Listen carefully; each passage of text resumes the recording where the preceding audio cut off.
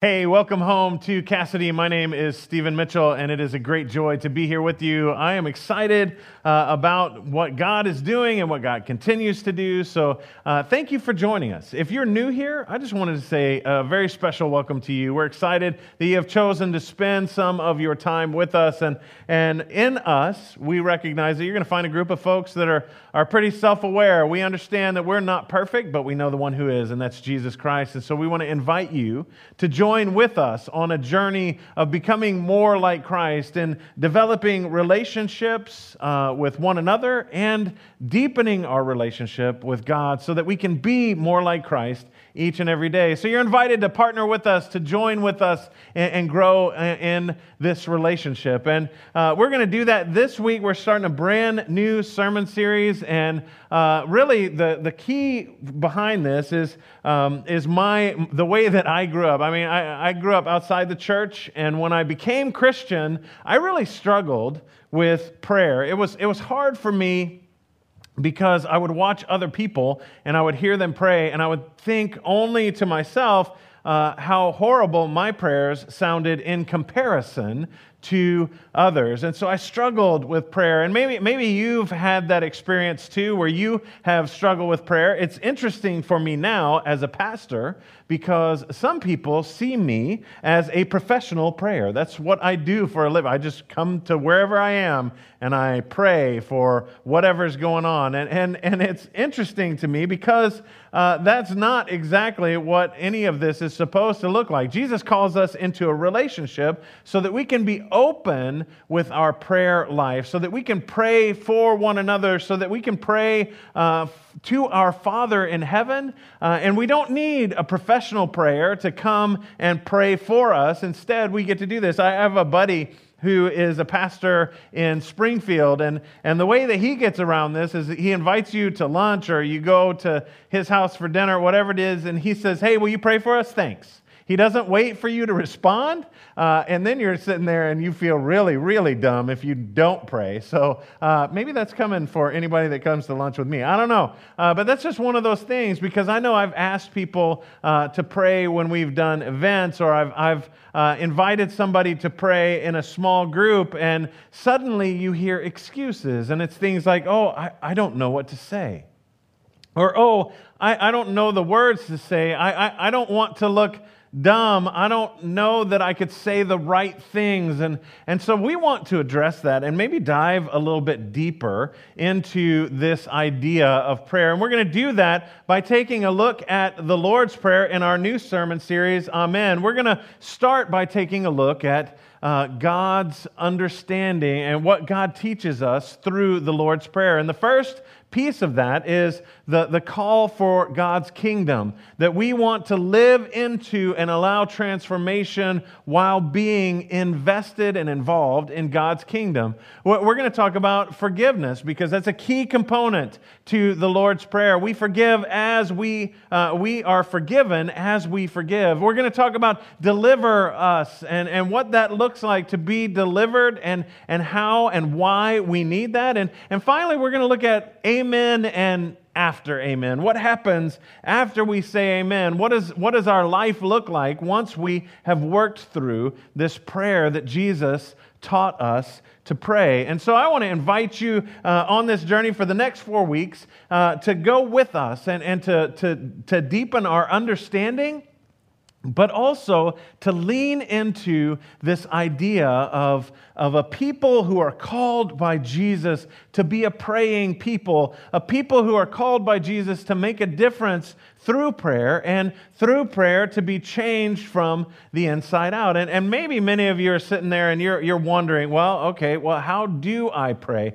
What does it look like for me to pray? And what does that really mean for each and every one of us that call Christ Lord and Master? What does it look like for us to pray? Because again, we don't want to look dumb, or we don't want to look wrong, or we don't want to look silly. So we're going to deep dive into the Lord's Prayer and recognize what it is that Jesus is calling us to, and how we can have a fruitful prayer life that makes a difference to us and to those around us. And so we're gonna take a look at that, and it's gonna start off in the Gospel of Matthew. Matthew was a tax collector at the time of Jesus' earthly ministry, and one day Jesus walked up to him and said, "Hey, Matthew, son of Levi, follow me." And so he's known as Matthew or Levi, and he just turned away from his brokenness and the job that he had and left everything and started to follow Jesus. And that's the hope that we all have, is that when God calls us, that we will respond in that way. But what it does is, in this set of stories that Matthew writes, is he's got some insight, one first-person perspective into some of the things that go on in the ministry of Jesus. And so the disciples had gotten together, and Jesus is preaching and teaching and doing all of the ministry things that he's doing, the miracles that are happening. And so they go up to Jesus and they ask him, "Hey, can you tell us how we should pray? What does it look like for us to pray?" And so Jesus takes some time to explain beforehand, before he jumps into the prayer, what prayer should not look like. He starts it this way. He says, "Be careful," and again, we're talking specifically about prayer here. "Be careful not to practice your righteousness in front of others to be seen by them. If you do, you will have no reward from your Father in heaven."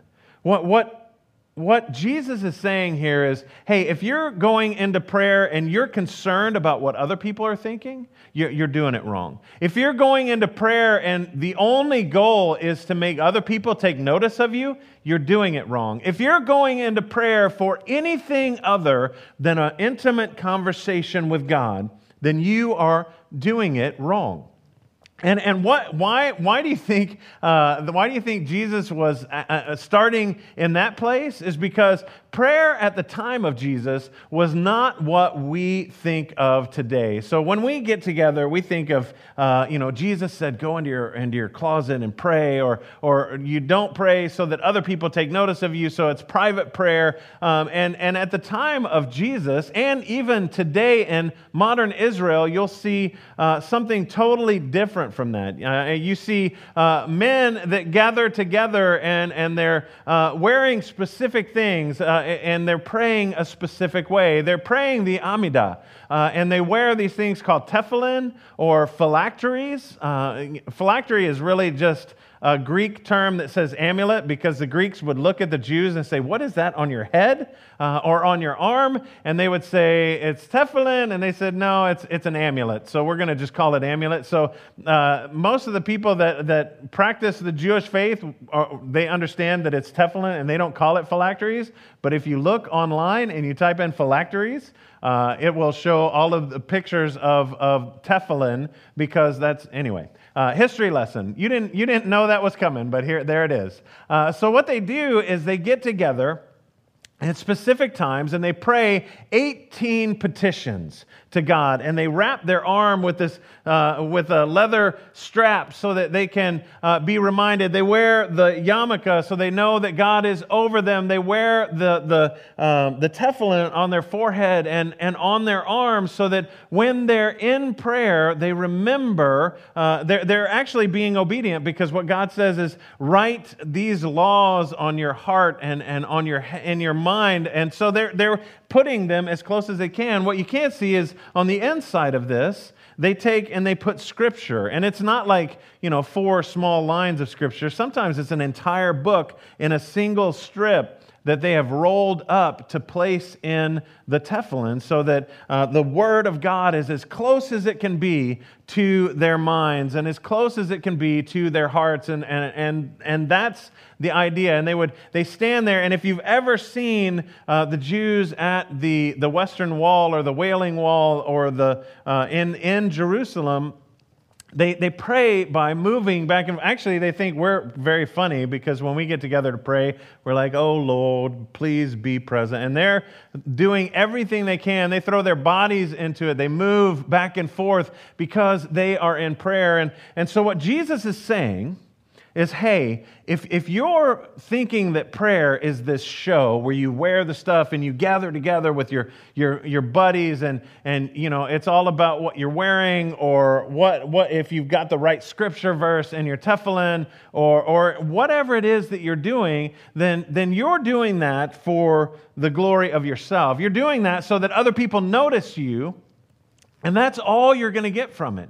It's not going to be so that you have a relationship with God. It's going to be so that you are seen as important or proper by others, that your righteousness is what you are exhibiting, not how you're living. And that's what Jesus is railing against to start off. He's like, hey, prayer shouldn't be like that. It's not a show. It's a conversation between you and God. And so the disciples really want to know, because here's the deal. Jesus prays and then does miraculous things. And so the disciples are like, well, shoot, obviously he knows what to say. He knows how to pray, because if he prays and God moves, then he's doing it right. So Jesus, teach us how to pray. Show us what we should say. If we shouldn't make it a showy thing, what should it look like? How should we pray? And so we see it this way in Matthew's gospel. Jesus responds, "This then is how you should pray. Our Father in heaven, hallowed be thy name."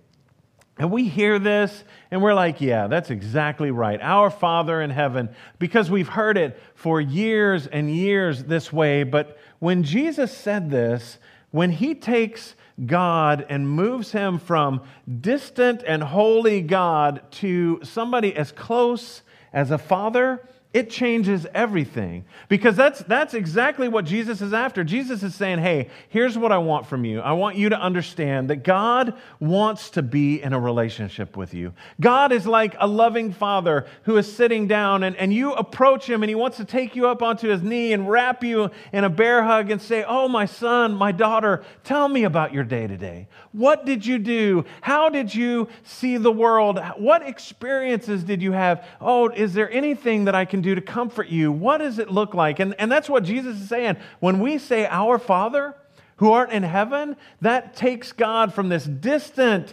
all-knowing, all-understanding God and places him in a close, intimate relationship, close as a father, a perfect father. Maybe your relationship with your dad wasn't so great. Jesus is not saying that's going to be the same type of thing, that this is the perfect Father that God wants to know and wants to spend time and wants every moment to be something that he can spend with you. And so that's what Jesus is inviting his disciples to understand first and foremost, that God is as close as a father. And then he says, hallowed be thy name. Right? Holy is your name. And we can hear that and we're like, yeah, God's name is holy. But what does holy really mean? Holy is simply to be set apart. That we're set up, that God is set apart. He's distinct and different. If we have something that is meant for worship, you've heard in the Catholic Church, holy water. It's water that is set apart for a specific purpose. I've explained it to high school students this way. In my kitchen, I have one utensil that is definitely set apart. I only use it for the purpose it was created for. It's a pizza cutter. I only use it for a pizza cutter. I don't cut pie with it because it's not made to cut pie. I don't cut anything but pizza with it because that's what its purpose is. It's set apart for cutting pizza. And that's what we're recognizing with God, is God is set apart. So when we say he's close as a father, but he is also the holy God that set up and created the heavens and the earth. And so when we recognize that we have access, intimate access to God, then it's not about a show, it's about a conversation. And we recognize that this is the God of all creation, and we can lean into that relationship so that we can understand who God is. And when we seek God, we are seeking the one that created everything, but that loves us so much that he calls us child, precious child. And so that's how Jesus begins the Lord's Prayer, is this picture of an intimate conversation, not a show, not putting on all of the right equipment and going through the motions, but intimately seeking God in that moment of prayer, intimately seeking a Father who loves you, who can make a difference in all things because He created all things. And Jesus continues, when we think about this, one of the things that we can take note of is that it's not about a show. Jesus says it this way: let your light shine before men, that they may see your good deeds, your good works, and glorify your Father which is in heaven. Not your amazing prayers. It's not about being awesome at being able to say all of the right things at all of the right time. Instead, it's not a show. It is that intimate conversation. It's not about that. And so Jesus doesn't say, hey, people are going to know you are my disciple because you pray amazing prayers. No, Jesus says people are going to know you're my disciple because of your love. People are going to know you're my disciple because of the way that you love the people around you. You love the people inside the church. You love the people outside the church. That is what becomes your statement of whose you are, and not because you can pray some amazing prayer. And so Jesus wants us to recognize that it's not about the show. It's not about having all the right words. It's about having a conversation. So if anybody invites you to pray, just say what's on your heart, because prayer initiates with the presence of the Holy Spirit within you, that God prompts you to open up your heart and just speak to your Father in heaven. God, thank you for this day. You know, God is excited to hear from you, and wants to be in that conversation. And so Jesus continues so that we can take it to the next step. And Jesus says this: your kingdom come, your will be done on earth as it is in heaven. And we say this when we say the Lord's Prayer. We just run through this, and we don't really understand the depth of what is being said here. When Jesus says, your kingdom come, God's kingdom come to earth, God's kingdom initiated in the person of Jesus, come into the world to bring transformation. God wants to bring transformation into the world, and that's what happens through His kingdom. So saying that, your kingdom come, your will be done, is a statement of expectation. That God's kingdom will come right here, right now, that we will experience God's kingdom, and with God's kingdom comes that transformation. We're invited into transformation. And so here's the deal. We as followers of Christ are to expect the kingdom of God. We're to expect it. It doesn't say, God, if you aren't busy, bring your kingdom. It says, your kingdom come. Let it come right here, right now. And the truth is this, is we as followers of Christ are to expect that God's will is going to be done. That we're going to invite God to begin a work in us and through us. That is what Jesus is saying. When Jesus says, hey, I want you to pray this way, pray your kingdom come, your will be done. It's not a statement of, maybe a little bit of work on me, maybe something that you could do in me. No, what God is saying is, through Jesus at this moment, He's saying this: the kingdom of God opens the way for transformation. Transformation in us, and transformation into the world around us, because we allow God to transform us from the inside out.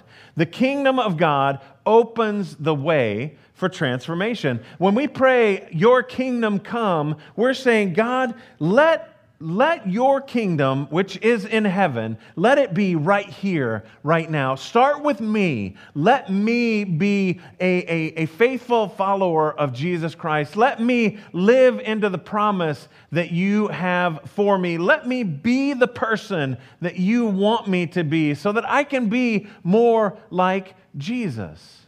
And the truth of all of this is that Christ is calling us to step into a reality of God's kingdom, and in so doing, through prayer and obedience, we become a catalyst for transformation. We become a way that transformation happens in the world in and through us. Because in all actuality, Christ's kingdom has come. Not in its fullness. It's not, we have not experienced Christ's return.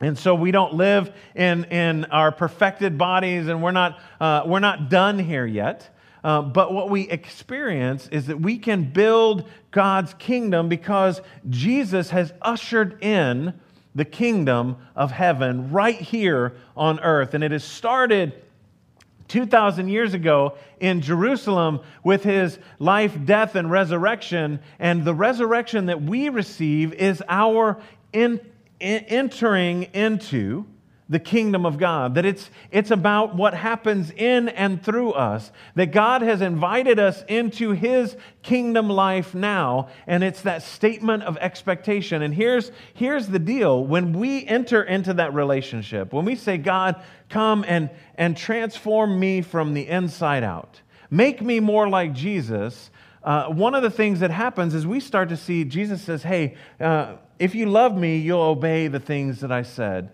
You'll live the way that I want you to. If you love me, you will allow that transformation to take root in you. And what does that look like? That looks like obedience, because obedience is how God's transformation takes root in us. Obedience is how God's transformative power, the work of God's kingdom in us, takes root and holds on to us. And it's through that prayer, through obedience, through following who Jesus is, that everything can be changed in our life. That we can experience who God is in a brand new way because we are living into the promise of God's kingdom. This is what Jesus is saying. Come, know that God is as close as a father.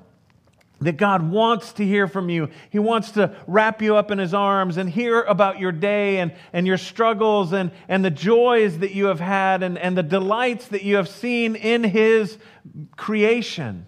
And that he is holy, so he is able to overcome the brokenness in the world around you. He is able to provide joy and promise even when you're walking through the darkest times of your life. And that's in that space of recognizing who God is as Father and the power that God has as Holy One. And it's in that space that we can seek God's kingdom in our lives and the building of God's kingdom in the world around us. God's kingdom building activity, it uses us as the church. It's not just to change a situation. So when we go to prayer, go to God in prayer, it's not just to change a situation outside of us, it's to change us so that we can more fully reflect who God is and what God wants from us and how we can help build God's kingdom right here and right now.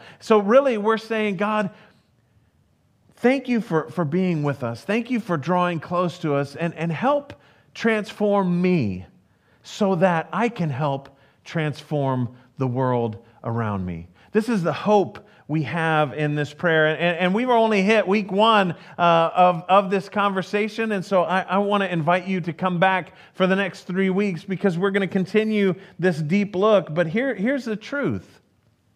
If God calls us to an intimate conversation, prayer should be something that takes root in us, that helps us to be open about our faith, that we can pray for one another out loud in public, not so that others notice, because it's what God desires for us to have that conversation, that it's important. And so if you feel like, oh, I can't pray in public, I want to ask you this, is it because you're concerned with what other people think? Because if that's the case, then Jesus is saying you're doing it wrong. Prayer is about that intimate conversation, recognizing that God wants to do a work in you and through you, and submitting who we are to the King of Kings. Let us do all of these things in the name of Jesus. Amen? Amen. Let's pray. Gracious and almighty God, we give you thanks for the gift you give us in Jesus Christ and the hope that we have in him. Help us to learn to pray. Help us to pray boldly in the name of Jesus, because you desire to draw near to us as a father desires to hear from his children. And help us to recognize that you can make a difference because you are the creator of heaven and earth and have done all things. And help us, Father, by the power and presence of your Holy Spirit, to engage your kingdom right here, right now, to allow it to transform us from the inside out so that we can be a catalyst for transformation in your world. Help us to make a difference on behalf of Jesus, to love well the world around us, and to be the hands and feet that you so desperately desire for us to be. Father, if there is someone out there today that hears this message, and this is speaking to them, and it's moving them to make a decision. God, I just pray that you would pour your Spirit out in this moment on this person, because we know what it is to live in relationship with you, and I know what it is to live in a relationship outside, and it is so much better to live in the hope and trust that you offer to each and every one of us. And so be with them and help them to take that step across the line of faith. And if that's you, I just pray that you would surrender who you are to Jesus, because like a good father, he just longs to be in relationship with you, and he wants to do a work through you, and he has the ability to do that. So stop fighting and open your heart and your mind and receive the gift of Jesus Christ so that everything can be made new in and through you. We pray this together as the community of faith, as one voice in unity with the Holy Spirit and with your church. We pray this in the name of Jesus. And all of us agreed and said, amen.